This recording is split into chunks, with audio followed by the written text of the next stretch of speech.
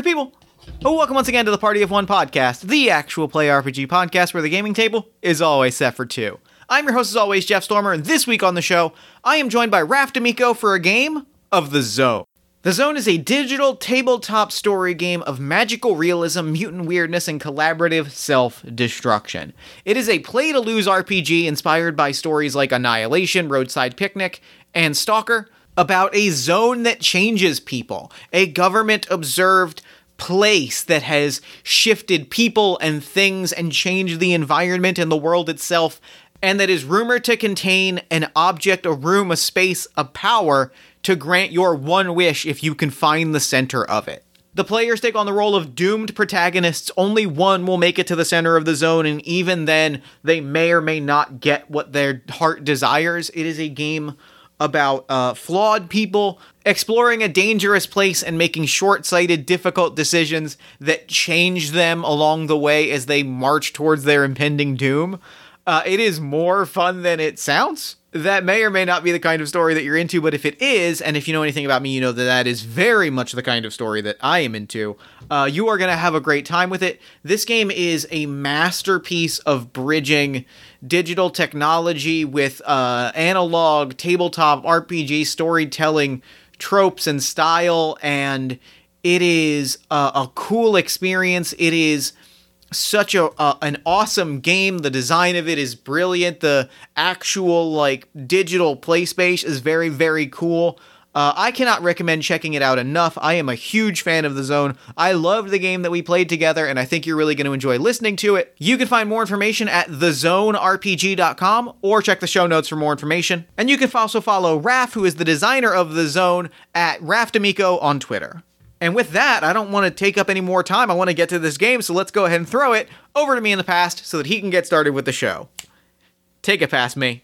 Thanks, future me. This week, I am beyond excited to be sitting down with Raph D'Amico. Raph, thank you so much for coming on Party of One. Hey, Jeff, I'm super glad to be here.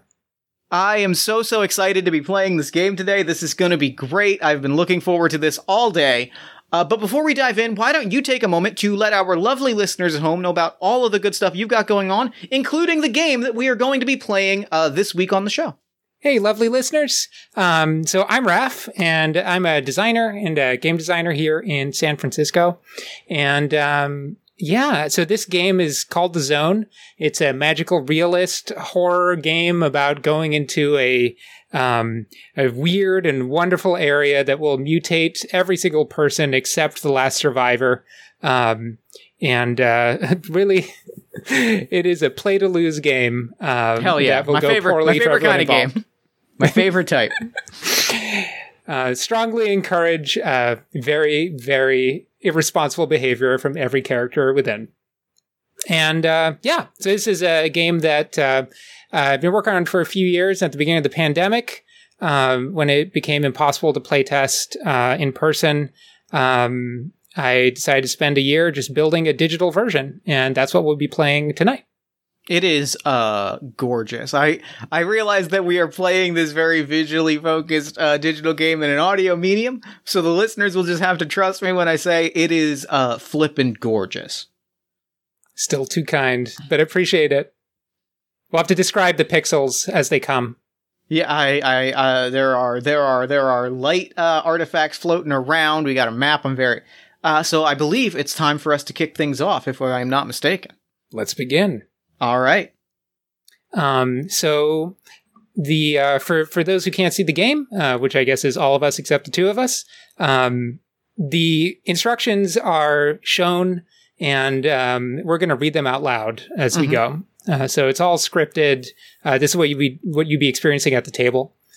So I guess I should just do that, Jeff. Should I just start and then we can take turns? Go ahead. Yeah. If you want to read the copy on the left side, I will read the 3 bullet points on the right side. You got it. The goal of this game is to tell a weird, magical, realist horror story of mutation and self-discovery. A story about people who risk everything for an obsession. A story where only one will make it to the end. The game traditionally takes between 2 and 3 hours from this point. We're going to be playing this in the traditional Party of One hour to hour and a half. We have already briefly introduced ourselves with our name and pronouns. What is my favorite weird horror thing? Oh, gosh. My favorite weird horror thing is appropriately enough for this game. I love locational horror. I love when a place is not necessarily... I love a haunted house, but not necessarily, like, haunted by a specific entity. I love when a place is just wrong.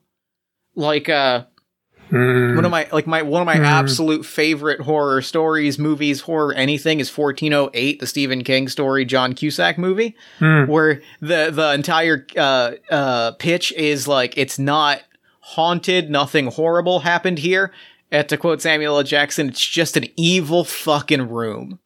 That type of thing where like an environment is just unnatural and wrong is my favorite thing in the world. That's glorious. And for me, I'll just say, I absolutely love just weird abstract horror, like The Color Out of Space. And I'll just say I have a soft spot for the Nicolas Cage version that came out last year. I've got to see it. It's truly charming is one way of putting it, but that kind of things are starting to happen. And if you can throw in a little bit of the Thing style 80s practical effects, body horror into it, of people transforming to things that they, might not have chosen to transform into. I just love that. And I love it when you just don't understand why it's happening, but it's happening. It's very good. It's very, very good. And last but not least, we are seeing the same thing. This is a live multiplayer space. Any moves that we make are going to affect everyone's view. So I will go ahead and click next to the briefing. Welcome, volunteers. I know you're all wondering what the zone really is and if the rumors are true. As the 14th expedition, you deserve to know what we know. It's not a lot, but it may help you. It all started with the anomalies. Locals calling into talk radio or visiting their doctors with stories of unseasonal weather, impossible objects, half sightings of unknown creatures, claimed conversations with long-dead loved ones. People disappeared. Medical notes describe bodies that started changing. We initiated special containment procedures, performed tests on those who refused to evacuate, and then, as if reacting to our attention, the Boundary appeared and isolated everything and everyone in an area of several square miles. We don't know if there are still survivors, or if they're still human. Since that moment, not a single expedition has returned. All lose contact minutes after leaving visual range. We're going on fragments, rumors, and occasional anomalies that seep beyond the Boundary. We don't know what the zone wants, or if it wants. It seems to be a mirror. It manifests whatever phobias, obsessions, and memories you bring into it. The zone brings them to life to test you. There are rumors that the zone can grant your deepest wish if it deems you worthy. Sensor readings show something incredibly powerful at its heart. Perhaps the only escape is that center itself. We, are the 14th expedition. You will almost certainly not return. Good hunting, but prepare to die. The Federal Bureau of Coherence, without admitting liability. Oh, of course not. Of course not. Thanks for accepting this mission. End mission briefing. This is a collaborative storytelling game. We are telling a movie. This game is a series of scenes which we can choose to play in as much or as little detail as we want, describing or acting out what characters are doing. Scenes can be as short as a couple of minutes, but usually 5 minutes or so. The game lasts about as long as a movie. We will take turns being the director. There is no GM. We take turns as director, setting up and ending scenes, and I'll share a few key moves that anyone can trigger at any time to help the story along. No one will be forced to be on the spot for long. We're each in charge of our characters, but share responsibility for everything else. And we will play to lose. We are not competing with each other. That's why our fates are secretly decided at the start, so we can focus on creating not-so-easy situations, which characters will always take the bait on and suffer the consequences. You know those moments that have you yelling, "Don't go in there," or "Don't touch that" at your favorite horror film? That's this entire game. Yeah, so this is the board that what we're seeing right now. It's a shared space. Everything, unless stated specifically otherwise, is we'll both be seeing it, Jeff. Mm-hmm. And this spiral of cards that's in front of us represents the zone itself. And it's the maelstrom that sucks us in from the outside into our inevitable center. Each card is a location that we're going to go through. it's a one-way journey. You cannot backtrack. And if ever that comes up, we'll have to come up with ways to explain that in game for why it is impossible. And in each location, we'll just, normally you do a few scenes. I think for the sake of keeping things short, we'll just do a scene in each location, which will be plenty. And this is the most important thing. There's no stats. There's no dice rolls in this game. Whenever a character tries to do something that seems like it would be not so easy for them, anyone can force them to pull a not so easy card. You can even force yourself to pull it.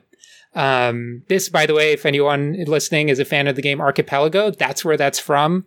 Huge credit to that game as a massive influence. Just a gorgeous, gorgeous system that ensures that there's always an interesting complication when someone tries to do something hard. And in this game, that's going to be mutations, which we're trying to accumulate. And then the not so easy cards, if there are more than two players, they would define who ultimately gets the agency over the fate of the poor survivor. But they're fun. They're a lot of fun, and we want to trigger them as often as possible. Our fates are predetermined by these fate cards right here. They are predetermined. We cannot die until that moment. We will find out who dies when we get to them. It is random. By the way, because we can't die, we should take as many risks as possible. The only thing that can change is our human bodies. And the game will end at the center. When we get there, whoever is the survivor will make a wish of the zone's inestimable power. And we'll see what happens. All right. Do you want to do this safety section? Yeah, absolutely. This is a horror game, and it's most fun when we take our characters out of their comfort zones while taking excellent care of the humans playing them. We have a few tools at our disposal. We have the X card. If something comes up in the story and we'd rather it didn't, we'll press the X card button. I'm going to go ahead and press that now. I've pressed it now. I see it. It pops up, gives us a moment to pause. We will we'll find another way, no questions asked. We can also X card ourselves. I think we can also use that verbally. There's an X card button, but if we want to use that as an N card and just kind of pull it up and say, "Hey, I'm liking this, but let's move it. Let's keep it moving because we're getting close." I think that also works. Atmospheric silence. There will be times where a character's pondering a question and helping them feel so irresistible. We will not give in. Sometimes folks need a little bit of time to think, and the creepiest horrors need their time to gestate. We also have hell yeah or no. We each have ironclad authority over our characters when setting up scenes as the director. It's fun to suggest ideas and yes and a lot, but there's no pressure. If it's not an obvious hell yeah, there's no need to push it. And last but certainly not least, the players, us at the table, you and I right now are more important than the game. We are going to take care of ourselves first. We are going to be excellent to each other. That's right, Jeff. You're important. I am important. You are important. We are important. We are more important than the podcast that we are recording. We matter more than this story ever does. If you're listening, drink some water. Drink some water. Stretch. Unclench your shoulders. Just real quick. Like give your shoulders and unclench your jaw. Just breathe for a second. While you do that, we are going to have a quick level set. What rating should our movie have? I'm feeling like a soft R is where I'm at. I don't picture it being a hard R, but definitely in that R, like undeniably R, but not necessarily straight to VHS. I feel good about that. Absolutely. I do too. I think we both kind of landed at the same place. And is there any content we know we would like to avoid? My usual lines are sexual assault, any harm to, I describe it as mundane animals or children. A veil on eye and teeth related injuries, and a line on plagues and pandemics. Amen to all three of those categories. That works for me. Same way. Fantastic. Then with that, we will hit next. We will choose our characters. Our characters have an obsession, a phobia, and a reason they cannot go back to their old life. All right. So we're going to spend a few minutes creating our characters. I'm kind of feeling the scientist tonight. That feels like I was leaning towards the bureaucrat, and I feel like those two go really well together. That's a really nice pairing. Yeah. All right. We have created our characters. We filled out our obsessions. We filled out our phobias, and we've described why we can't go back. So, would you like to introduce your character and read through your character bio, your role, and then give us your 3 answers? Absolutely. All right. So my character is Seth Arroway. He's a scientist, officially on this mission, tasked with understanding and explaining the zone, a distinguished scientist responsible for a number of key breakthroughs in a prolific early career. But Seth has followed his theories to the more, how should we say, creative fringes and the academic field that Seth once dominated, was seen as a leading light and has now kind of rejected him as both a fraud and a huckster. So here in the zone, it's going to be all about trying to understand it, explaining it, coming up with scientific theories, try to understand, and of course take a lot of samples everywhere. Of course. Now, Seth also has an inner life and an obsession, a phobia, and something he cannot go back to. His obsession is finding his lab partner and twin brother, who was on the previous expedition. And this actually relates to Seth's phobia, which is incompetence. That maybe he doesn't know what he's doing. That actually his brother is the one who's the talented one, and that all of that success was really just, it was all about the skills that his brother had. And there might be a little bit of evidence to this, because there's something Seth can't go back to, which is the lab. In a literal sense, he blew it up. There was an enormous accident that was caused by him just pushing a little bit further than his skill set would allow, the things that normally his brother would do. And it's only a matter of time before the investigation finds him at fault. So what better time than to go on this mission and try and bring back his brother, or what remains. Excellent. I am playing Victor Dunleavy. He, his pronouns. Victor is the career suit, first entrusted with containing the zone. I've studied it, secretly orchestrated dozens of clinical experiments on the locals to assess the risk. Now I've been cut off from them. I need to know what happened to them and the risk that it poses to the rest of the world. My role here is to contain the zone at all costs. I'm here to control and contain. I'm here to cover my ass, and I'm here to finish the experiment. My obsession, the thing that I want more than anything, is control over the Bureau. I want that cushy promotion so badly. And that also ties into my phobia, because I'm terrified of the world revealing my insignificance. If I don't get that promotion, if I don't prove that I can run the Bureau, if I don't get this opportunity to take control of everything, what the hell was the point of any of it? And then I'm nothing. Without this job, without this role, without this power, I'm nothing. So I want as much power as I can hold on to. This is probably a one-way trip for me, but I'm going anyway because I cannot go back to work. I cannot go back to the Bureau empty-handed because they'd have my ass, and I am not giving O'Hare the saddest fucking faction. That O'Hare. I'm not going to see the look on his face if I were to go back empty-handed. And let's face it, I like to add this on, because this is starting to feel a little bit right for this particular pair.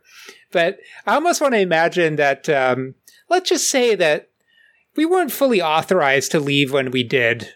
Oh yeah, 100%. I'm authorized us, and that's what matters. That's right. We went through the multiple layers of security just because you have all the security clearances. Who would ask questions of Victor Dunleavy? I picture we're in a Jeep. That's the vibe that I get. Like, we're driving in a Jeep. That's the detail I want to throw out. Oh, that's perfect. Like, because that gives us the vibe that we just climbed in the car and drove off. And, like, I guess the question... Well, here's the question that I want to leave in the air. I don't want to answer it right now, but I want to have in the air as we start the game proper. I want to know if... I want to explore. I want to find out and play how much Seth knows about the level of permission we've been given to go into the zone today. It might be 100%, it might be not at all. I want to play that out and see what happens, but that's the question that excites me. Ooh, I like that. Let's play to find out. And I think that the related question then from Seth's mind is going to be, why was Seth picked specifically? How come it was so easy for Seth to get onto this mission? It seems, some might say, suspiciously easy. I like that. I really like that. Okay, so I'm gonna start us off. Yep. So what we're going to see here on the screen, by the way, is a tutorial that shows up, and it just goes through the key mechanics, and I'll get us started. So the game begins at the Zone Observation Facility, and so let's just say that the Zone Observation Facility, in this case, I'm going to make it...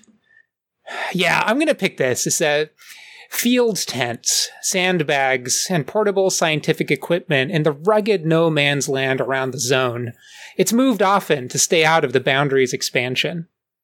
I like that. I picture one of the other prompts was a mass of concrete and steel, and I almost imagine that that's also like part of it, but like where we are is out in the field tents and sandbags because we have already kind of like snuck out, walked out, like we've already kind of left the facility and we're into where the field tents and the sandbags are. Of the many entrances, we picked the one that is just most likely not to have anyone asking questions. Mm-hmm. Particularly so far after the sunset, in the darkest moment of the night. Yes, indeed. So it's nighttime, and it's just the two of us. I think we're getting ready to cross. We're hanging out, just grabbing a couple of the pieces of equipment that they keep at this forward base, and the two of us are just sharing rumors. If we want, we can even include a couple of the other folks who are manning the Zone Observation Facility. And I'll just quickly set up just how the mechanics work. Every scene, we're trading the role of the director. All the director does is just set up the beginning of the scene and then just kind of control the edit. And even that, to be honest, is pretty collaborative. So if you're feeling like the scene's going on too long, you can say, hey, should we edit? And ultimately the director decides. But just the two of us. And then the middle part is very freeform, GM-less, collaborative, just yes-anding each other. Cool. And each scene card has some questions on it in case you ever feel stuck or you want just an idea. You can think of answering one of those questions. And and then the director ends the scene whenever he feels ready. It's always better to end the scene too early than too late. Cool. And particularly if we got off topic. So we are here at the Zone Observation Facility, and there's a bunch of these field tents, and there's a little kind of there's a mess tent where there's we've picked up our MRE rations and we're just having a little snack, just checking our packs under I'm almost imagining it's just under like a single light bulb, just to create more of that sense of claustrophobia of us just doing this slightly illicit thing. Mm-hmm. And as we're just putting out everything from our pack onto the table and just making sure we have all the things that we need, the glow sticks, the camera equipment, the radio equipment. We still take it in, even though the radio equipment just has never worked. Right. We still try. We still hope maybe this time will be the time. The notebooks, that kind of stuff. And so I think I ask you, I think I'm the scientist. I'm the one who's kind of new to the zone, and you're the kind of the expert. So I kind of turned to Victor while I'm just checking my stuff. And I'm like, hey, I heard these rumors about sometimes creatures. I heard some creatures, sometimes they walk up to the boundary. Oh yeah, all the time. Yeah, but they're kind of strange, right? Like I've heard about strange time loops happening just right at the boundary's edge. Like a creature will come up and then just disappear just before it crosses. It'll happen the same way. Is that true? Is that real? Oh yeah, it happens all the time. Huh. What are some rumors? Yeah. What are some things that you're hoping to find in there? Well, did you hear the rumor about Expedition 13? Which Expedition 13? Even I heard that there's been quite a few of those ones. 13-7. The last 13. They called in. No. I thought that was impossible. That's what we all thought. They didn't sound great. But rumor has it they called in. What did they say? It's classified, isn't it? You can't tell me. I get it. Oh, no, honestly, I mean, look, we're out here together. We may as well be honest with each other. I'm here to be honest with you because, we're risking our asses together.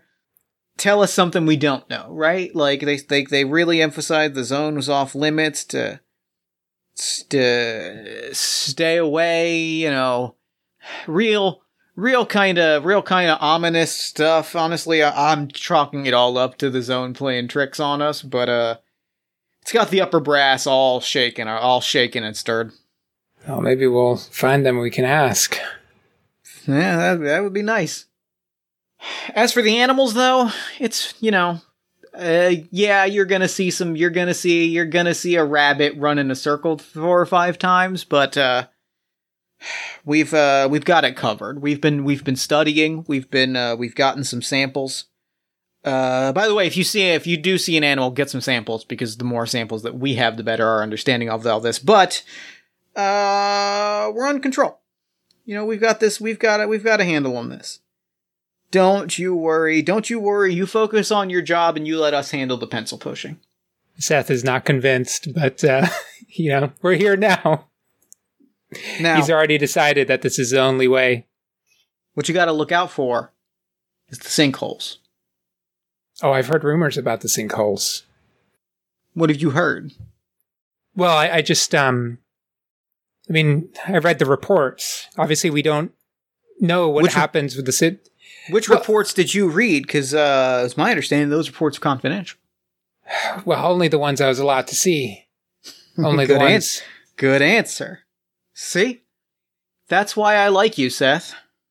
Thank you. I appreciate that. Seth is a little bit taken aback by this display of affection. He's like, I haven't done enough to be liked yet. We're trying, just call it a hunch. I think what he heard about the sinkholes, and he's only seen like the redacted report, maybe Victor's got the extra details, is that the sinkholes just had no bottom. Just threw telemetry equipment into them and just kept going. But sometimes the things that you threw into them, they came back. That's what we heard. Is that right, Victor? Sorry, Mr. Dunleavy? Victor's fine. I'm not on the job right now. That's the official report. That's as much as I would have expected somebody in your position to have heard. The thing that you didn't hear. Ow. Oh my god, you're twisting my... Ow, you punched me in the jaw. Oh my god, you're rampaging. Oh, oh my god, you're a monster. Oh my god, this vicious... Okay, fine, you've broken my will. I promise I will... please spare my life. You have to tell me. Yeah. You never know who's listening. The real story is that... We have to trust each other. The real story is that the holes were asking for stuff. Huh. Yeah. That got weird. We saw... I oversaw one experiment where the hole just desperately said it wanted a radio. Just desperately asked for a radio. So we threw a radio down there. 3 days later, radio pops back up in a tent. The radio looked like it had aged about 45 years, but it was back. That's astonishing. A tent outside the zone. My God. The tent was inside the zone. That's what made it weird.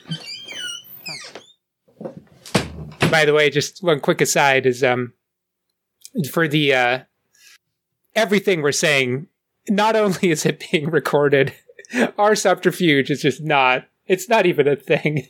Oh, that's. I think that's why. That's why I think Victor's 100% aware, and is just that's what that whole thing was just knowing full well, like somebody is listening. If I'm gonna break protocol, it's not convincing, but it's the type of not convincing where I can at least point to it and be like, you can read the transcript. I was shaken down. I was attacked.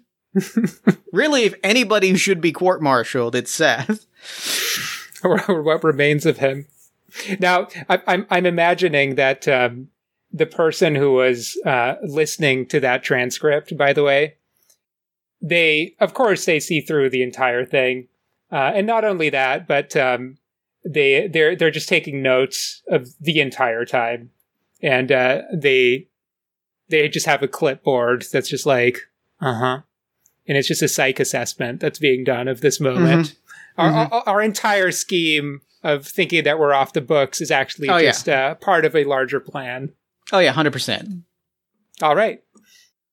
Well, I think that seems like a pretty good time. That feels like a good ending point. That feels like cutting away from that moment of talking about the sinkhole to cutting to the person listening with a clipboard that says like psych experiment failed expedition 14145. They start taking notes and then we segue to our next scene. Perfect. All right. So now it's you. All right. We are moving to the boundary. We are about to start crossing the boundary. This will be split into 3 short scenes, one for each of the 3 key moves. Before we start the scene, we'll do a quick overview of all 3 moves. Take stock. Starting with you, every player adds a sensory detail about the scene: sight, sound, touch, smell, taste, how your character feels. You can skip if you don't have anything in mind. When both of us have spoken, we will return to collaborative storytelling. Then we have something's not right. The person who triggered the move will say something's not right and what they think might be wrong. Another player says it's worse than that and describes how. The player that said something's not right incorporates that escalation and storytelling continues. And our final move is not so easy. When someone describes their character doing something not so easy, interrupt by triggering this move. Anyone can say it. You can even call it on yourself. The person trying to do the thing restates what they wanted to happen, then draws a not-so-easy card to find out if it does. That player then weaves the outcome and its complications, usually a mutation, into the story, and play continues. So we have 3 options of what the boundary looks like. I think I like that I like the boundary itself is invisible, its presence is felt in its effect on the environment and the creatures that it intersects. You mentioned time loops, and I think that's really compelling. I love the idea that what it is everything in the boundary is kind of localized in its own time loop, and they all happen at various speeds. So you see this place where a tree ages 100 years, collapses into the ground, and then rises back up, all in the span of 2 minutes. You watch a rabbit run out. A dust cloud skips up. You blink, it's gone, and it's running back out from a bush again. Like, it's running from the same bush again, and like it's all of these weird time skip. A tree is mid-fall, like a tree has started to fall and then just freezes there in time, so it's suspended in the air, and it's all of these time quirks that require like active conscious observation. That is what we're seeing, and that's how we're able to like track where the boundary is, and it's terrifying specifically, and the reason that we have our tents is that keeps changing, right? Like, people will wake up and realize that they are beyond, people like will be asleep in a tent, wake up and realize they're on the other side of the boundary, when suddenly they have to like cut their way out of the tent, because every time they unzip it, they blink and it's zipped again.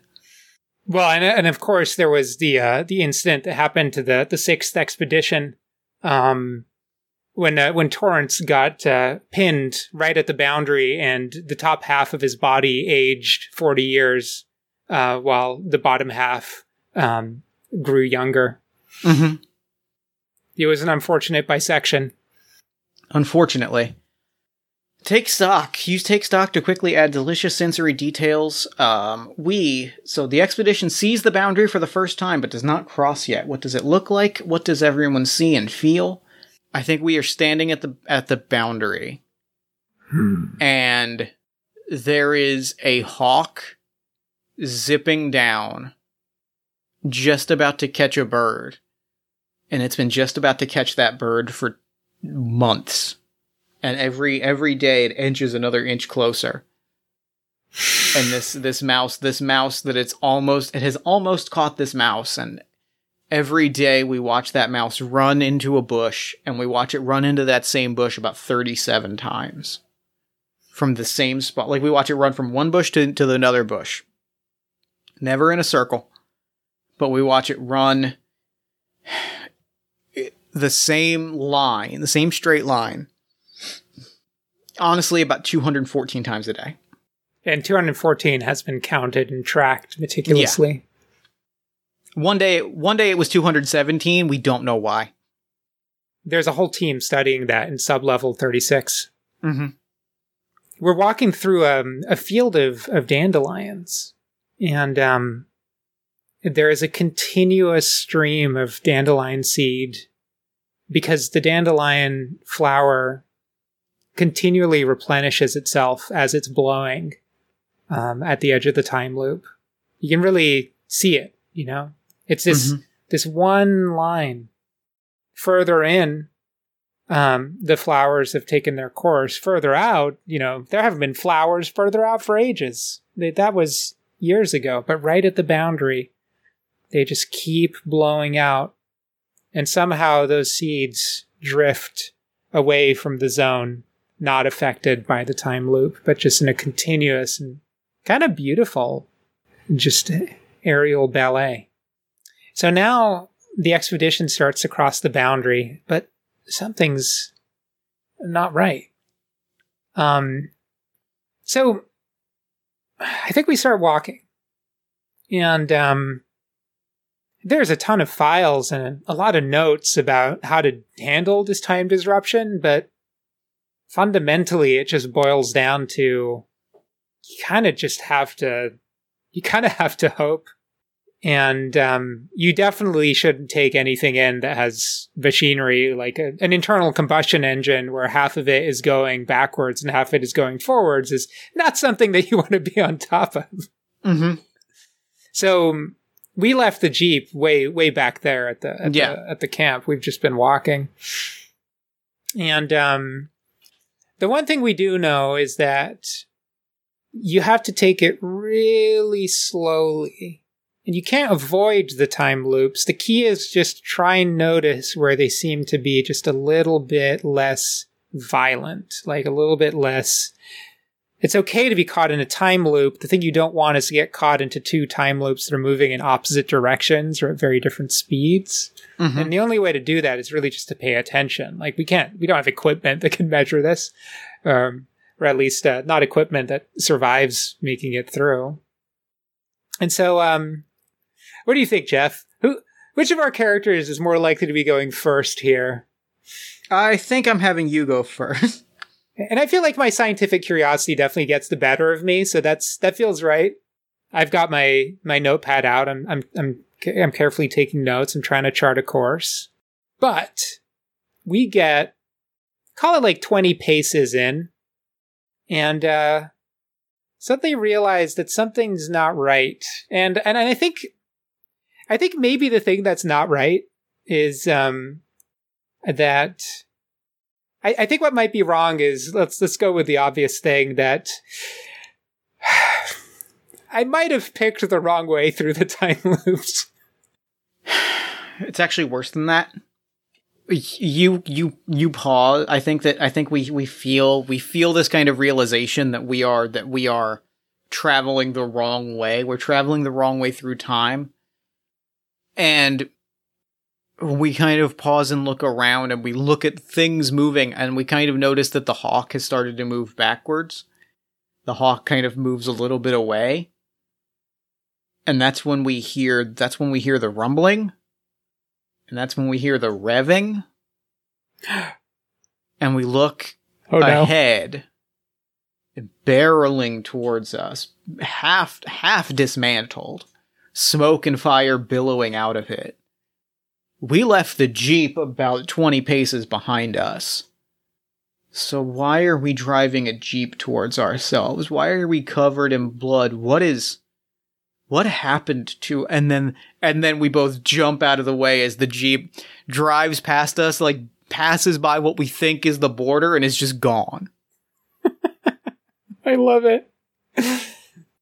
And I think that takes us to the final part of the boundary. Not so easy. There is one final obstacle before making it into the zone. Perhaps it's related to this, or perhaps it's something else. I think what is not so easy is finding each other. Yeah. We had to leap in different directions, and we both leap into like one of us leaps into a field of dandelions and the other leaps into the bush where the mouse keeps running. But when we come up, time and space are just different, and it takes conscious effort to like figure out where the other person is. What do we do to try and figure it out? What's the not so easy thing here?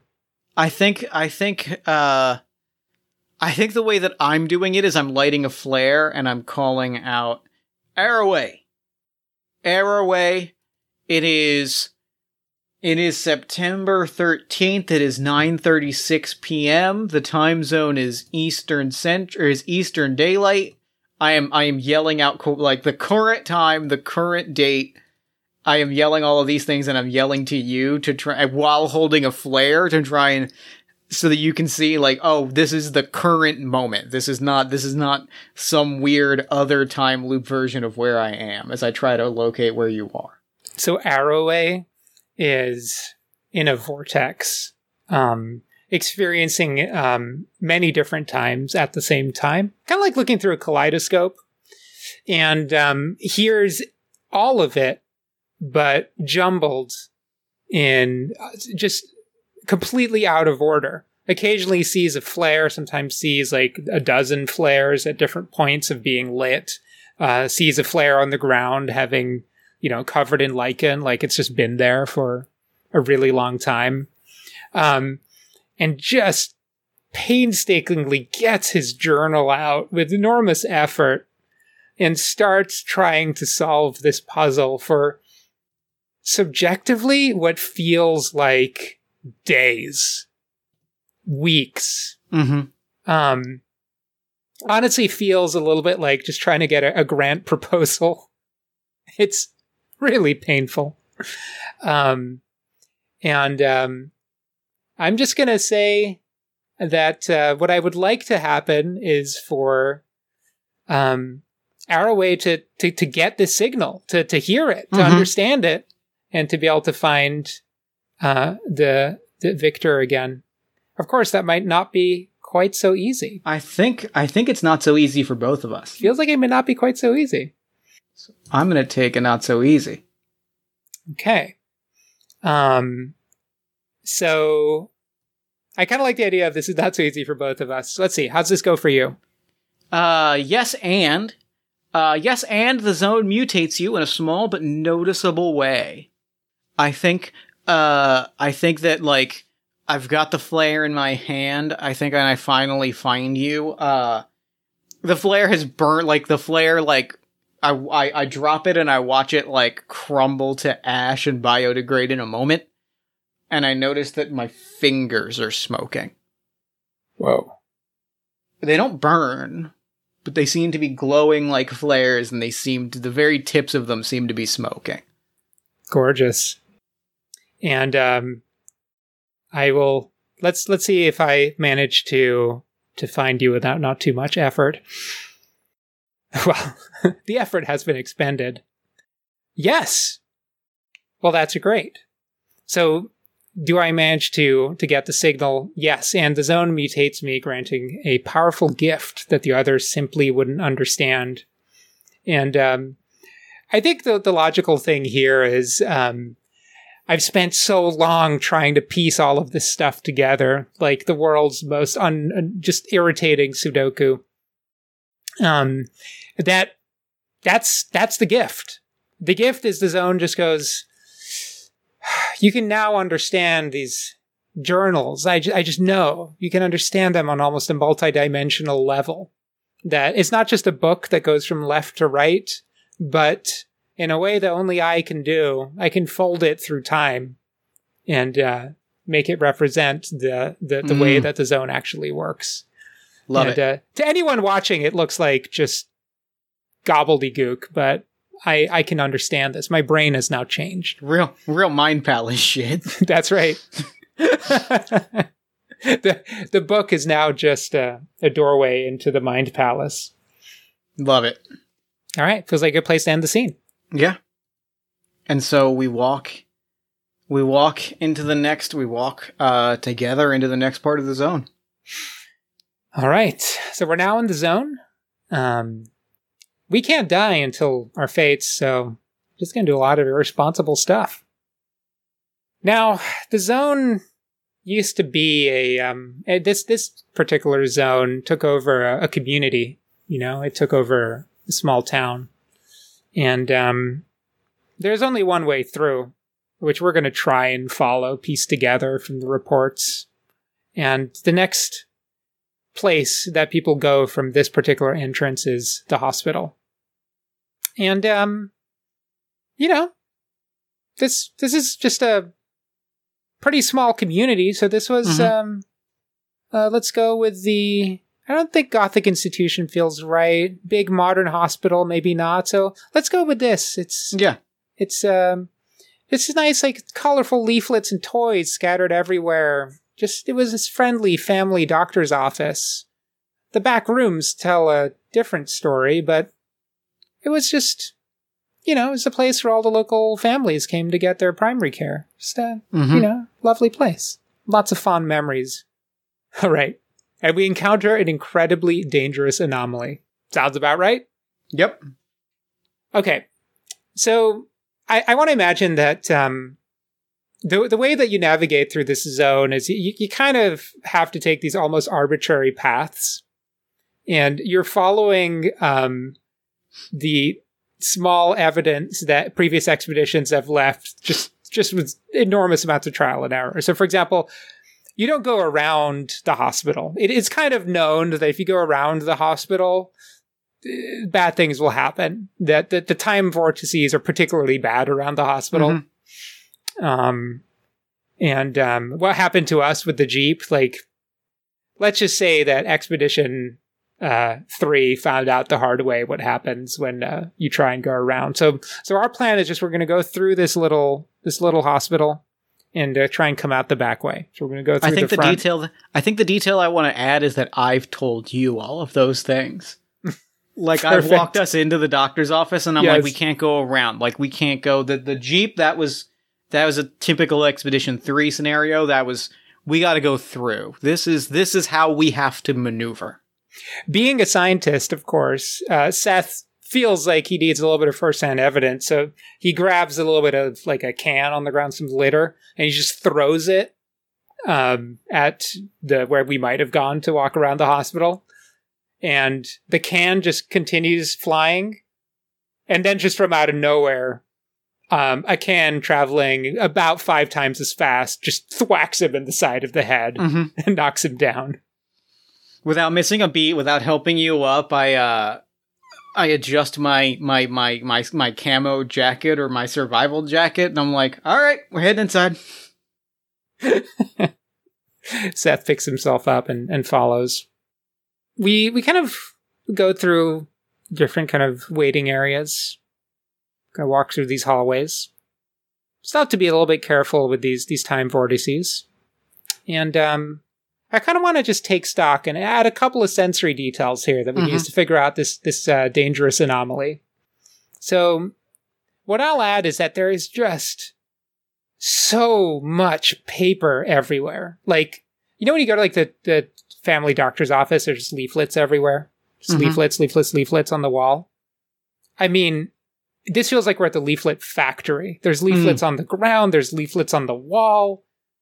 And when you look up, there's leaflets on the ceiling. Unclear how they're sticking to it. The detail that I want to add is the line on the scenario card, or the line on the scene card about the rooms in the back tell a different story. I think there are a lot of cots, and there are a lot of there are a lot of like very in the back of this kind of mundane, boring looking office. There's what is clearly not out of date, but clearly like well-used medical equipment that belong to the family practice. And then there is clearly, all of this is in disrepair, but there is also clearly cutting-edge government surveillance equipment and like monitoring equipment and like scanners and very high-end medical gear that was clearly brought in, and there are cots and there are hazmat suits hanging on the wall. Or rather, they look like they're hanging on the wall. If you get close enough, you see that there's actually no hook there.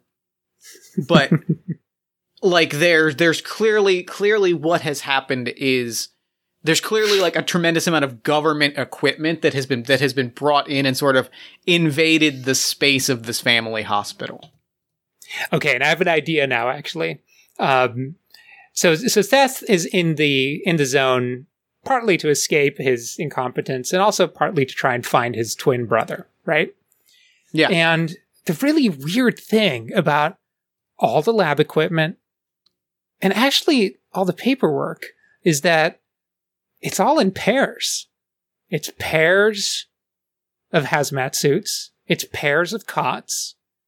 We walk into this room and there's a couple of these MRI scanners that are just the top of the line thing. You know, the kind of thing that no hospital, even like the fanciest research hospitals don't have. Like, this is some real government stuff. And there's 2 of them. Again, there's pairs just side by side. And Seth leans down to pick up one of the leaflets, and it's about enrolling into a twin study. And he looks around, and one of the leaflets on the wall is about, well, family planning. What if you're going to have twins? And he just walks a little bit, and every single leaflet is somehow related to twins, pairs, and all the studies involved in that. And I think that gives us possibly a clue about what the dangerous anomaly might be. Mm-hmm. Because I think it'd be pretty dangerous to be duplicated. Yeah. So I think as we go further in, we realize that there's kind of like a flood of... It's almost like the paperwork is coming from a single source. Mm-hmm. And we realize that there's a particular spot that it must have come from. It doesn't need to be active right now, but we're going to have to be really careful if we don't want to have the same fate. And I think there's like a computer console near that spot.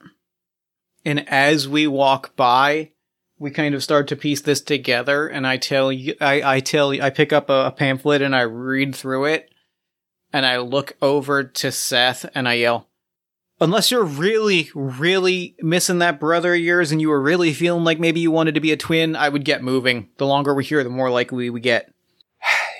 Seth is not going to pass up a chance to check a computer console that might have information about his brother. Oh, see, I think as I'm saying that, I'm also going towards the computer, and I'm going to break that computer. And I go, "Victor, don't do it. What do you know about my brother? What are you trying to hide?" I put my hand on the computer, and it starts to, like, burn wires and spark, and, like, the smoke from my fingers is joining the smoke from this computer. I'm going to draw a not-so-easy card to break this computer. See if I sabotage this computer. Yes, but it mutates me. The zone mutates me in a shocking way. It is the only reason I succeed. I think lines of code start raising on my skin as the computer shocks and bursts. As the computer shocks and bursts and finally blows out and I walk calmly past you, you can see like, almost like a label maker, like that kind of punch text label maker. You can see lines of like DOS code running up and along lines of my skin as I walk by, and I stop and I look at you and I say, "I didn't know shit other than that you had a brother." And Seth goes, "No!" He starts like pawing at the computer, and then Seth tries to paw at the lines of code that are on Victor's arms. Like, I knock you down and I start trying to derive meaning from the code in your arms. I'm gonna fight you on this. I think it's not so easy to knock me down and to study this code. I would tend to agree. So, okay. So, no. I fail to knock you down and everyone gets mutated. I think the appropriate mutation is that as I go to just try and get you onto the ground so I can get this information out of you, I put all of my body weight into trying to push you down. And when I hit you, we come to a perfect halt. It was as if we were trying to push on a brick wall, but behind you, an exact replica of you it just slides out. As if it was the one that had been pushed and just like falls to the ground. Mm-hmm. And the same thing happens to me. Again, you know, every action has an equal and opposite reaction. If I try to push on a wall, the force pushes me back, but I don't move. But the duplicate of me just like falls out of my back as if they've been punched in the face. I like that. And I think that I stare at myself. I think I stare at myself and the new me adjusts his jacket, cracks his neck, looks at me and goes, "Did you burn the files?" And I adjust my jacket and I go, "Yeah, I burned the files. If you want to burn the rest of the paper, I would just, cover the tracks. It's fine." On my end, both Seths turn around and tears come to their eyes. They fall to their knees. They go, "Sallis? Is that you? Is that you?" And we both look at each other and just mutter, "Weak." And pull lighters out of each of our pockets and just start like lighting up pamphlets. And I think the next thing we know, we're actually just on the other side of the hospital. Mm-hmm. And what do you think? Should we keep our clones or should we just like leave them there? Like imagine that they were just there. I think that we get towards the end of the hospital. And I think other Victor stops, holds out his hand and blocks other Seth from following. And says, "Hey, old Seth, old Victor, we've got work to do. You go ahead." And so other Seth is holding out his hand and like clearly does not want to leave you, but the two Victors look at each other, and I'm very unnerved because I don't know what this work is, but kind of half shoving Seth walks in a very different direction, a direction that we think all of our reports, all of the previous expeditions say is very clearly like towards a vortex, towards a time loop, and just walk off without a care in the world. I think that's perfect. Perhaps the sinkholes called for them. Perhaps it is a necessary offering to the zone. Mm-hmm. I think that's a great place to end the scene. I do too. All right, we have arrived at the theme park. We have to cut a path through this theme park to get towards the center.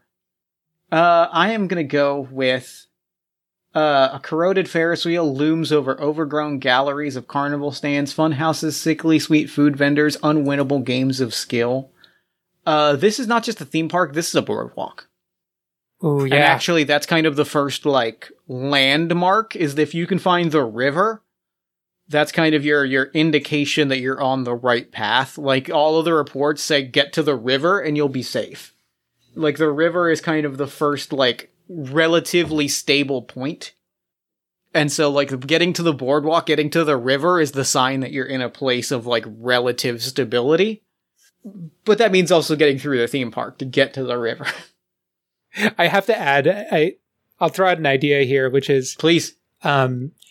I almost want every single game in the theme park to be in its own little time space. So when you walk up to the theme park, it looks like it's all perfectly operational. Everything's great. It's like, you walk up to it, the lights are on. It looks like everyone's having a blast. But as you go up to it, it's as if different parts of it go from being just completely, operational, and there's no one there, but they're as if everyone was playing. Stuff is moving, games are being played, but each game you play, it's almost like you enter a different moment in time. Like one of them, it's 3:00 in the afternoon, and the other one, it's 11 p.m. Yeah. And it's a very strange experience. And our scene prompt is someone discovers an anomaly and tries to hide it from the others. Why does only one of you see this anomaly, and what makes the anomaly worth hiding? I'm going to throw you a question. I think you find something because I destroyed the computer last time. I think if you're okay with it, I think it makes, I think that feels like a good moment for you to consciously hide something. That feels right. Well, I think what I find is more, because I'm just so obsessed with this, but I find a very clear sign that my brother's been through here. And it's kind of a weird one, because in this case, it's tickets. Tickets for playing the games, kind of scattered around. And each, they've got little notes on them. Obviously, like if you were a scientist exploring an anomalous theme park, you'd be documenting everything. You'd be annotating everything. And there's only one handwriting that explains this. And I think what I realize is that this is a trail. This is a message to me. And I start following it. And I think we have to have done the thing that that people irresponsibly do in horror movies, where they split up at a situation where they really, really shouldn't. Oh, yeah. I know exactly what I'm doing when we split up. Yeah, we got to cover more ground. Victor, we got to cover more ground. So I see this, and I follow the trail. I follow the trail. I follow the trail, and like, the trail is very clearly indicating to me that I should be playing the game as a way of understanding the physics of this place. And I play all of the games, and each one of them reveals to me just like one other layer of the way that the zone is working, as if my brother had left a message to me, and I can just feel it. This theory forming in my brain, this new theory of all of science, of all of physics, that's just encoded in the way that the water moves, and the squirt gun game with the clowns, or the way that the basketballs fly through the air in the game, the shoot the hoop game. And the statistical unlikelihood of winning becomes replaced with just a very, very clear sense that this is data, that I need to record every single piece of it. And when I make it through all of the different games, I get to the end of it, and there's a final game. But this one, I don't know why, but I imagine it like, those old handheld LCD games? What are they called? What are they called? The Game & Watch? Yeah, the Game & Watch. So it's a Game & Watch. It's a little Game & Watch. But it's about this theme park. Like a little like character is just like going around the theme park, the little segmented display. And I don't know what it's for yet, but I put it into my pocket and I keep it. I think as I think what we see is just like, as you're doing this, we get brief shots as I'm putting little tiny like sensor things, or little tiny like tracking beeper buzzers onto various pieces of the theme park, of the boardwalk. And finally we get to the end, and I take out a walkie-talkie when I'm thoroughly out of your view, and I just whisper into it. We've got evidence of Bureau presence of Bureau. We've got some fingerprints on the scene. Tracers are marked. You should have your coordinates. I expect a cleanup flyover within the hour. And I think that we cut and see that that old radio. Like there's several armed soldiers sitting next to it, listening very specifically to that old radio. And my voice is distorted, and I sound older and younger, and it's just shifting, but the words are coming through this radio clear enough. It seems to be the only way that word can get outside the zone. The one radio that can communicate outside of the zone. Now that's an anomaly right there. That's perfect. And I think that's the end of the scene. Yeah. And I think, the scene... Oh, I think this is actually perfect for the campfire, actually. So the campfire... We don't know how long we've been here. We've been going through days and nights, but at some point we get tired and we decide to take a rest. And I am fixated on the little Game & Watch that I picked up. And it's a little game, and I just realized what the game's about. It's there's little sinkholes. It's a carnival game about sinkholes, where you have to throw things in with just the right timing. It's like a skee ball. It's like a skee ball game. Yeah, like a skee ball sinkhole game. Really kind of weird. So now we go around and we share some theories about the nature of the zone. I think I'm just like fixated on this little game and I'm just like muttering to myself. Like I'm muttering theories about the incredible science. Like what does this mean for like loop quantum gravity and the different ways that the multiverse is manifesting just in this one little area of Earth. Like this is this incredible. No particle accelerator could create these conditions. It's as if we've created a singularity that we're in. Like I'm so agitated. I'm hyper caffeinated at this point. Random happenstance, kid. Nothing anybody could have done could have impacted this in any way. Random happenstance. This is incredible. Random happenstance. Happenstance or not, this is the greatest discovery in humanity. And I think I stare at there's a not much larger than a like a rabbit hole or like a little hole in the ground or a little burrow hole. And I'm just staring at it. And I'm just looking at it as I sweat. I'm visibly sweating as I'm mumbling. Just random happenstance, nothing anybody could have done about it.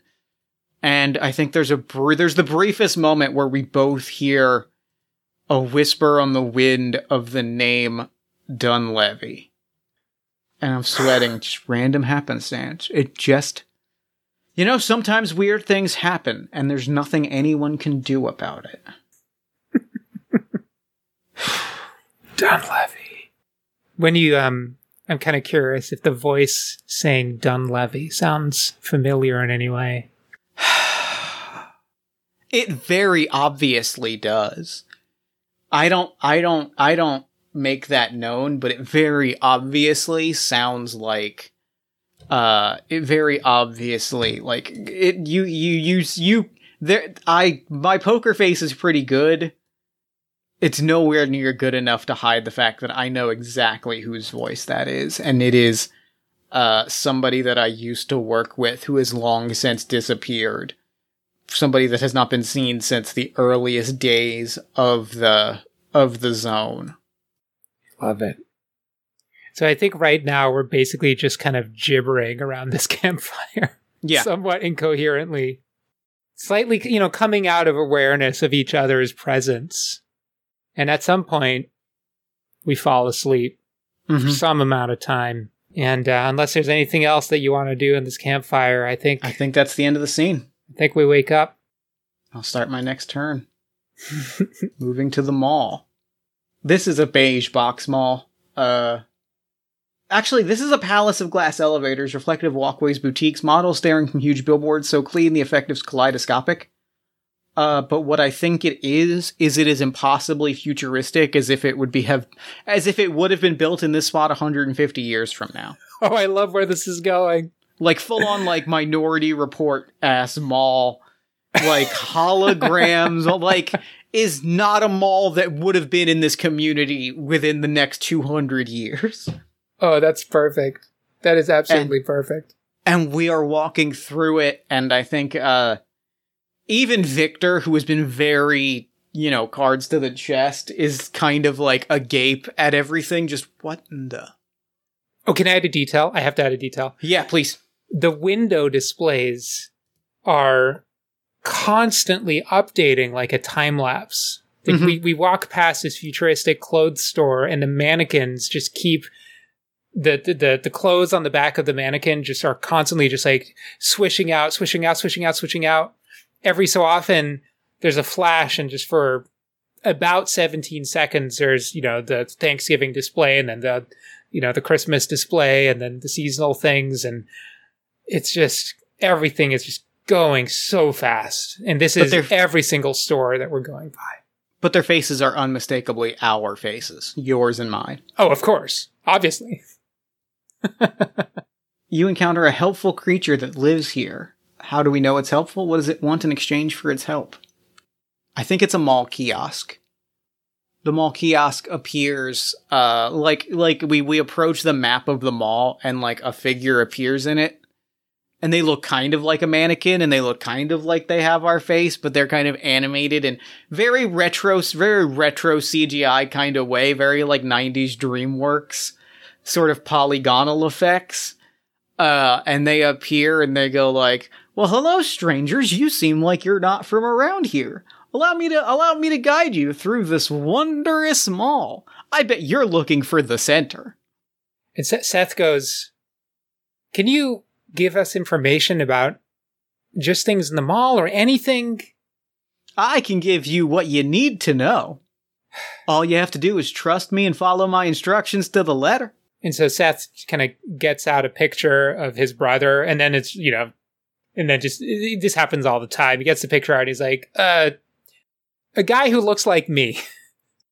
Have you seen, his name is Salas Arroway. We believe he's come through here as well. Has he been seen? Has he come here? He points at himself, points at the picture, points at the mannequin. It's like, just like that guy. "Salas Arroway, let me look into that." And a little screensaver pops up. And it comes back a moment later. "You are in tremendous danger and need to move as quickly through the mall as possible." And is that in the voice of my brother? Is that like a message from my brother? It's the same cartoon creature? Mascot, but I like it is the voice of your brother. But in the body of this cartoon mascot, "You are in a tremendous amount of danger and you need to get the hell out of here. The longer you stay in this spot, the longer that you follow the path and that's about when the chair goes through the kiosk." No. And Seth looks at the origin of the chair. Victor. Do you really think cartoon mascots offering you a magical path through the woods to Oz, does that really seem on the level to you, kid? At this point, we just have to follow our instincts. Yeah. Science is about inspiration. Exactly. We just have to gather all the data possible, and we have to follow the trails that we're given. That was a trail. We've been given a trail that we know is good, so let's follow it. I think we follow it. I think that's all we can really do. I think you're exact. Now you're finally starting to get it. And I think walks by. What do you do as Victor triumphantly, like chest puffed out, like walks away, kind of clapping his hands together, and starts following the path through the mall? Here's what I do. So I go to follow him. Just enough that he can just feel like I'm going to follow him. And then when we get 10 feet away from the machine, I just run back to that exact same spot. The screen is completely repaired, yeah. And I just try and get as much information as I possibly can.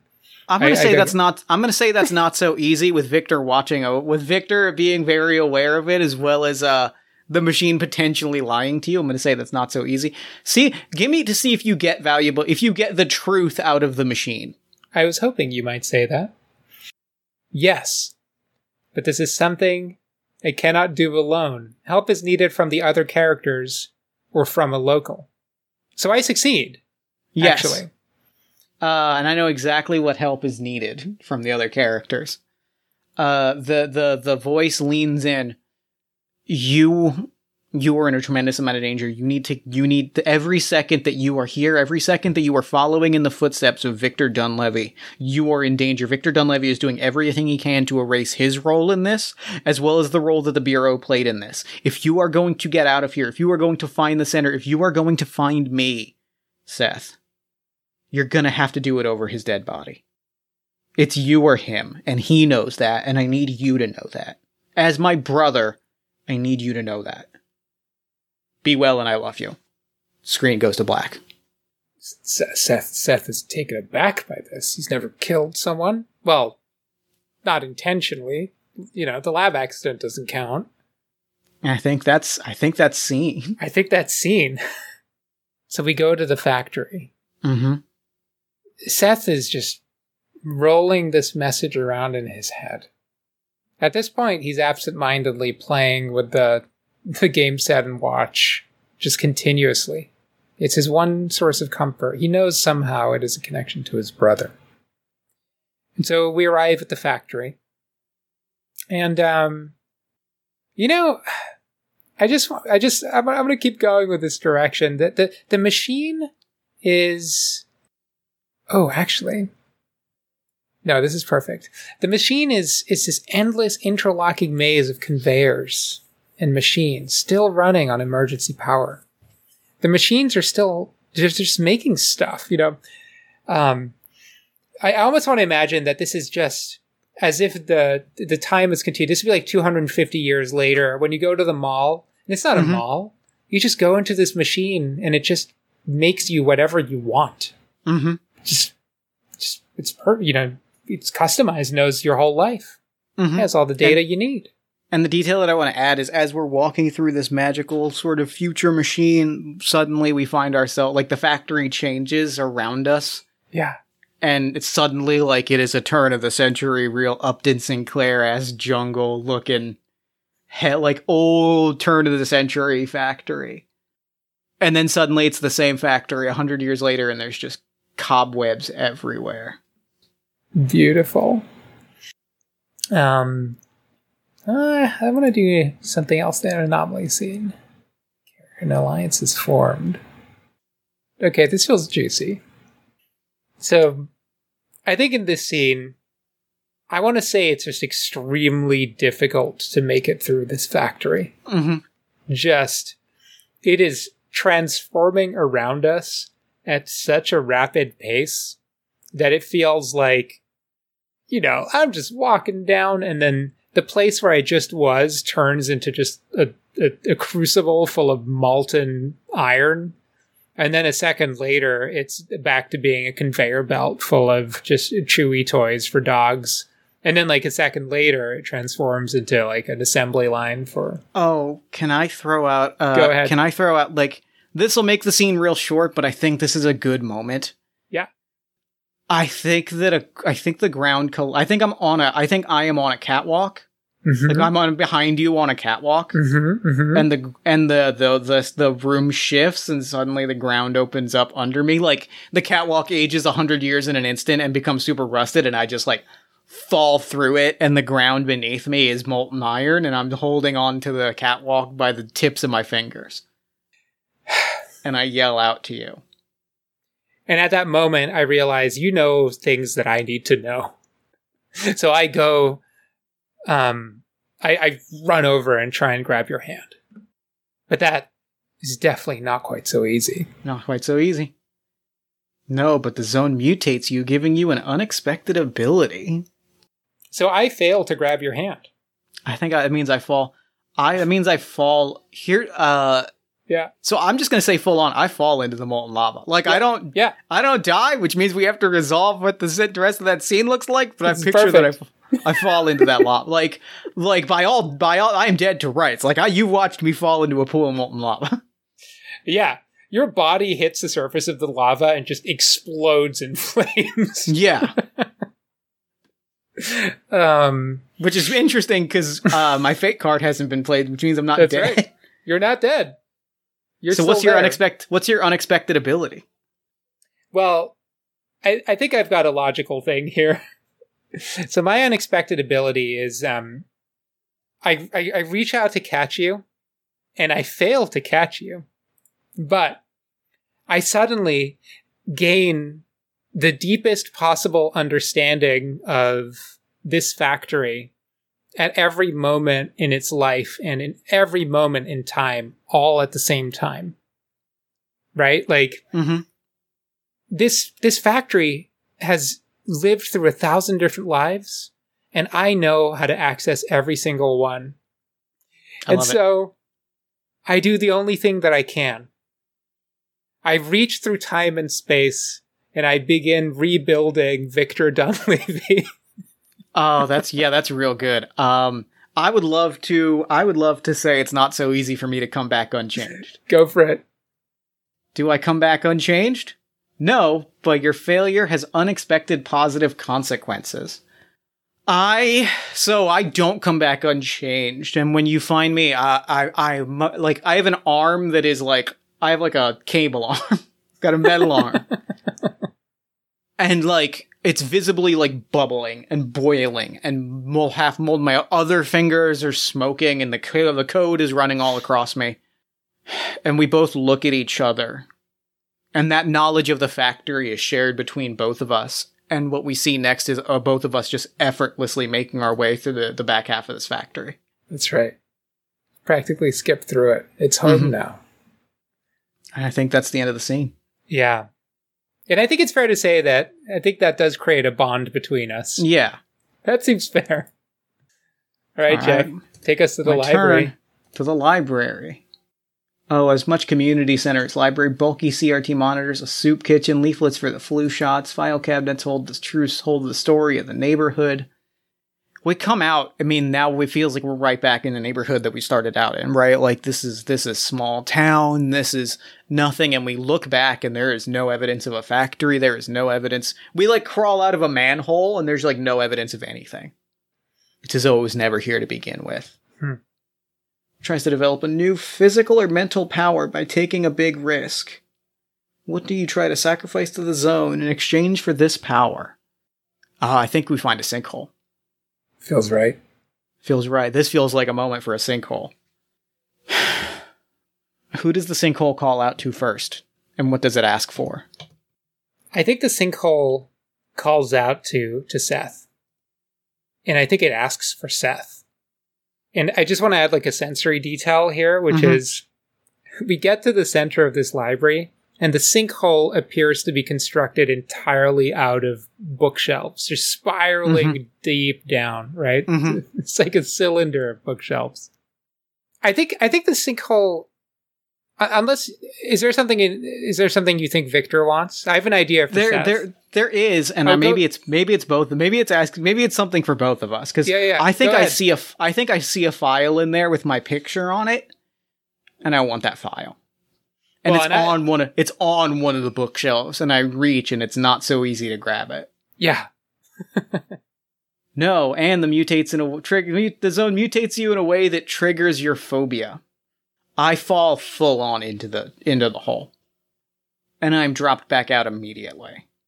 And when I land, I've still got the code running, my arm is still boiling metal, and you look me in the eyes, and my face starts to swirl, and fade, and twist, and like bad Photoshop filters get applied to my face.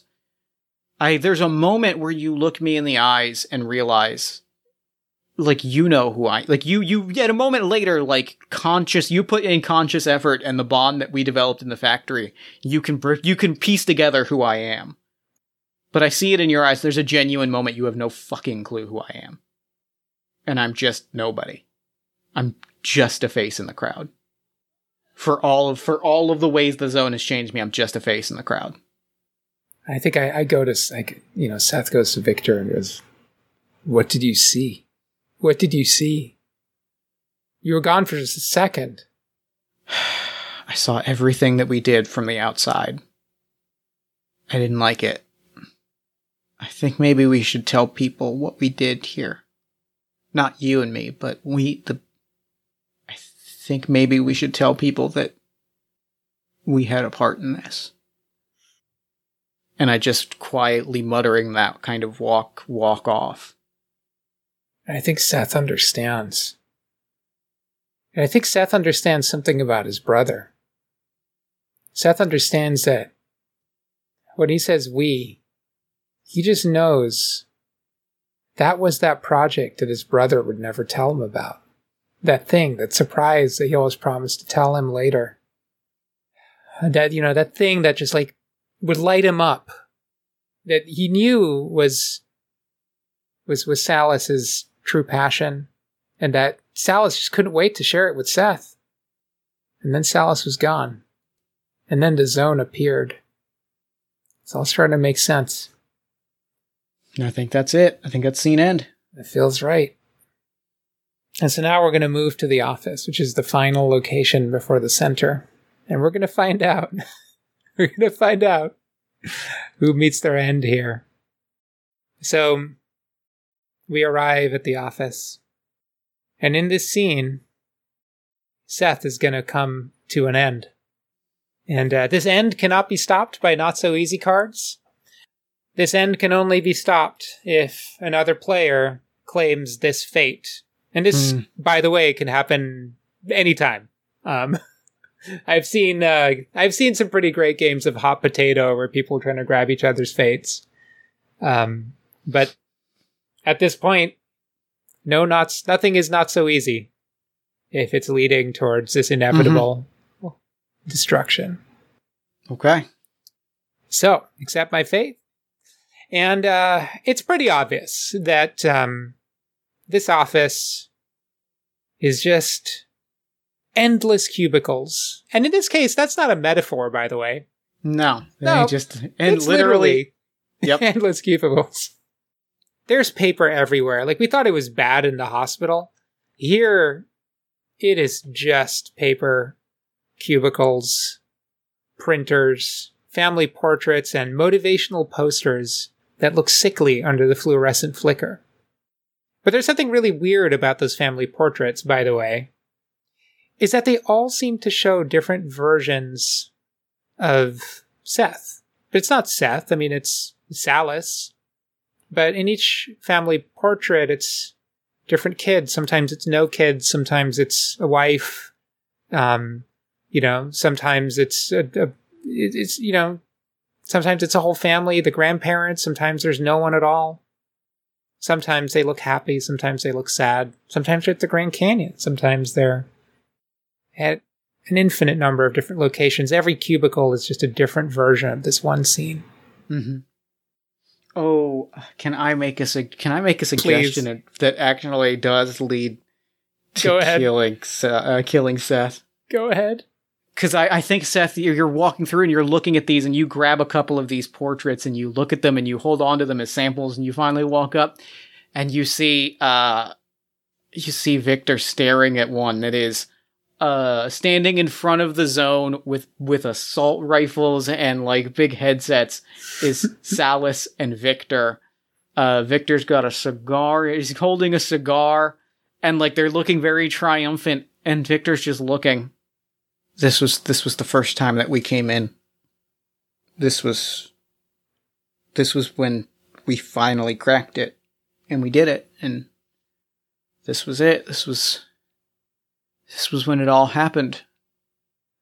And you're still behind Victor looking at this picture, hearing him, and suddenly his voice changes.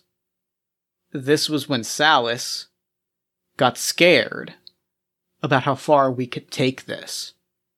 This was when Salis tried to backtrack on the future.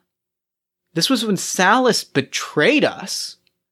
And when that word, us, you realize something just before something else happens. You realize, wait, that's not coming from it. That voice isn't coming from in front of you. It's coming from behind you. And at that moment, bloody, throat half crushed, you hear, Seth, he's on.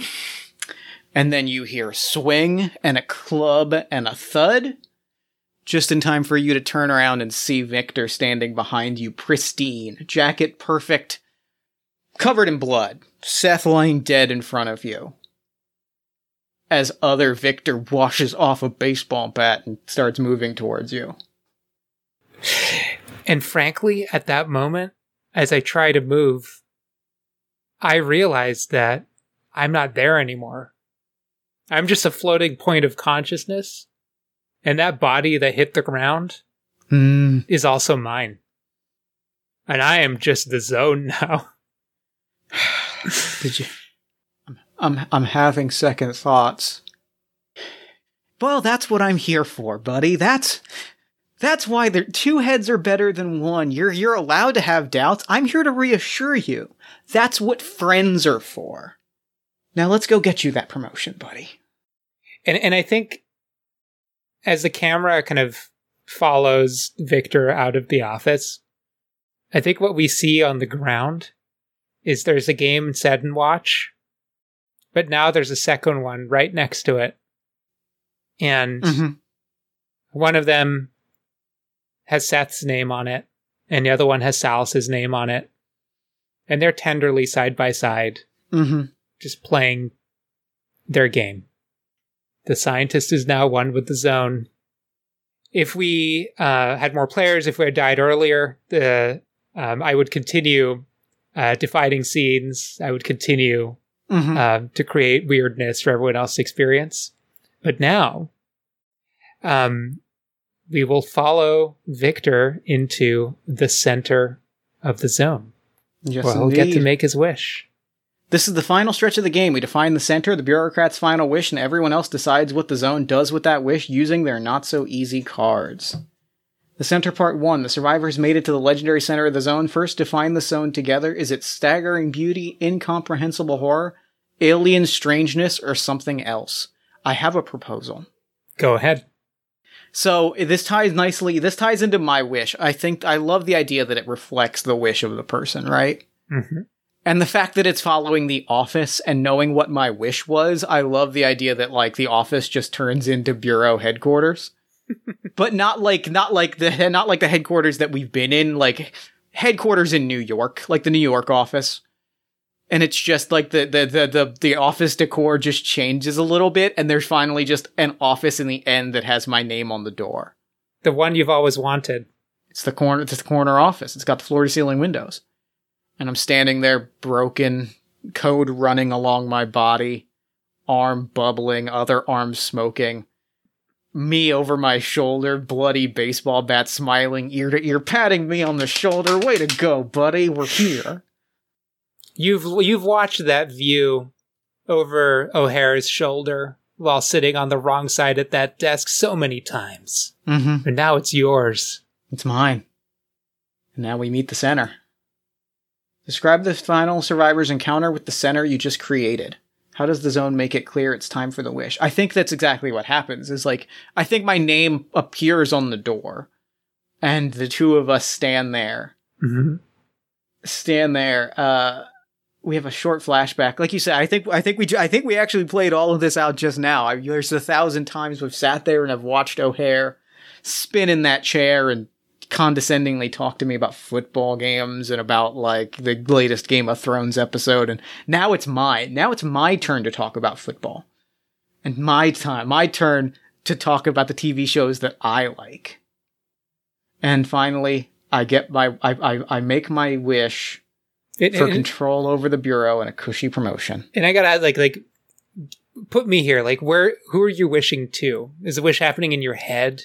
Is the wish happening? Like, what are you? I think that the wish is happening to. I think the wish is happening. I think I would like for you to be Other Victor, because I think Other Victor walks in and is spinning in the chair in the same condescending way that O'Hare used to, and that I'm making the wish to Other Victor. That's perfect. I think so. You walk in and Other Victor does the, like Agent Smith from the Matrix thing, like pulls out the files, does the little twirling, the string around the binder to open it, pulls it out. It's all your performance reviews. And finally, I mutter my wish. I want the bureau to burn to the ground. Well, Victor, you're in charge. But it might not be quite so easy. Choose the final judgment on the wish. So now, I, as the zone, will take all the not-so-easy cards that I collected, and I will judge. I'll provide the judgment of the zone. I think... So I'll throw something out, Jeff, and tell me if you're into this. I was thinking of a true... We could go one of two ways. We can go full monkey's paw. You can get your wish, but there's a complication. I was also thinking, though, it might be extra sweet for you to not get your wish at all, and for the zone to put you in charge of the bureau, not just for your lifetime, but just for all lifetimes. I I want to just straight up end, if I may just straight up end the game. If I may. How do you feel about that direction? I feel so good about it that I want to just propose to you what the ending of this looks like. Because I think it is 2 seconds. I think I whisper that. Other Victor looks at me and just laughs. And then suddenly I blink and I'm in that chair. And a paper falls in front of me that says, Expedition 147 is ready. And I think that's a cut to black. That is both the ending and the epilogue, because the bureaucrat's life is just going to be that for a very long time. That's it. That's game. Thank you so much for playing. This was a blast. And scene. That was great. Scene. Damn, that was cool. I love that. That ripped. Oh my God. That was cool. That was just a killer direction for the bureaucrat. Man. Love it. Well, thank you so much for playing it with me. This was so much fun. Thank you for hosting me. I really appreciated it. I appreciated it so much. It was just great to get to play with you. This ruled. This was a blast. I've had I'm over the moon. This was fantastic. Well, thank you so much. Real quick before we wrap up, where can people find you, your work, and the Zone online? Well, you can find me on Twitter, just Raftamiko, just my name. And you can find every single thing you want to know about the Zone and even play it for free, just as we just did, at www.thezonerpg.com. And from there, you can jump off to some of the other games I've made. You can see, more about me. But I encourage you, just go check it out. Click through it. It's going to teach you everything you need to know, just like it did today. Really is zero prep. Just click, create a game, and start playing. Hell yeah. Well, thank you so much. This was such a delight. I was so happy with this, and for now I'm going to throw it over to me in the future so that he can wrap up with the show. Take it, future me. Thanks, past me. And thanks again to Raph for coming onto the show. That game ruled. That was such a cool game. It was creepy and weird and tense, and I loved every minute of it. Be sure to head to thezonrpg.com to play your own game of the Zone. Gather up your friends, play to lose, play some doomed people, turn into monsters, get your wish come true, or don't. The game kicks ass. You absolutely should want to play it. You should also follow Raph on Twitter at RaphD'Amico. Then, while you're on Twitter, follow us at Party of One Pod. Like the show on Facebook at facebook.com/PartyOfOnePodcast. Join our Discord community at bit.ly/PartyOfOneDiscord. And head to our merch store at bit.ly/PartyOfOneMerch. If you enjoy the show, consider leaving us a nice iTunes review or a Podchaser review. Consider supporting the show financially at patreon.com/JeffStormer or ko-fi.com/JeffStormer. Or, I don't know, telling a friend about the show or tweeting a nice thing at us. I don't know. Nice things go a long way towards helping us stay motivated to making this show. And speaking of shows that we make, if you'd like to check out another podcast and hear me talk for another hour about weird fantasy stuff, check out All My Fantasy Children, a character creation, storytelling, and world-building podcast on the One Shot Podcast Network, in which every week, my best friend, Aaron Catano-Sias, and I take a listener-submitted prompt, we spin it into an original fantasy character, and we populate a shared universe one story at a time. New episodes drop every Friday-ish at oneshotpodcast.com. Party of One is produced and edited, as always, by Jeff Stormer and Jen Frank. All music for the show comes from the song Infinite Lives by Mega Rain featuring the D&D Sluggers, and the Party of One logo is by Evan Rowland. If you'd like to inquire about advertising rates, coming onto the show as a guest, or about press coverage of the show, you can email me at partyofonepodcast@gmail.com. And, honestly, I'm pretty sure that's about it. That's all we do here, so until next time, thank you so much for listening. Remember to fight the forces of fascism every single day. Remember that self-love and self-care are radical and defiant acts of resistance. And as always, party on, everybody.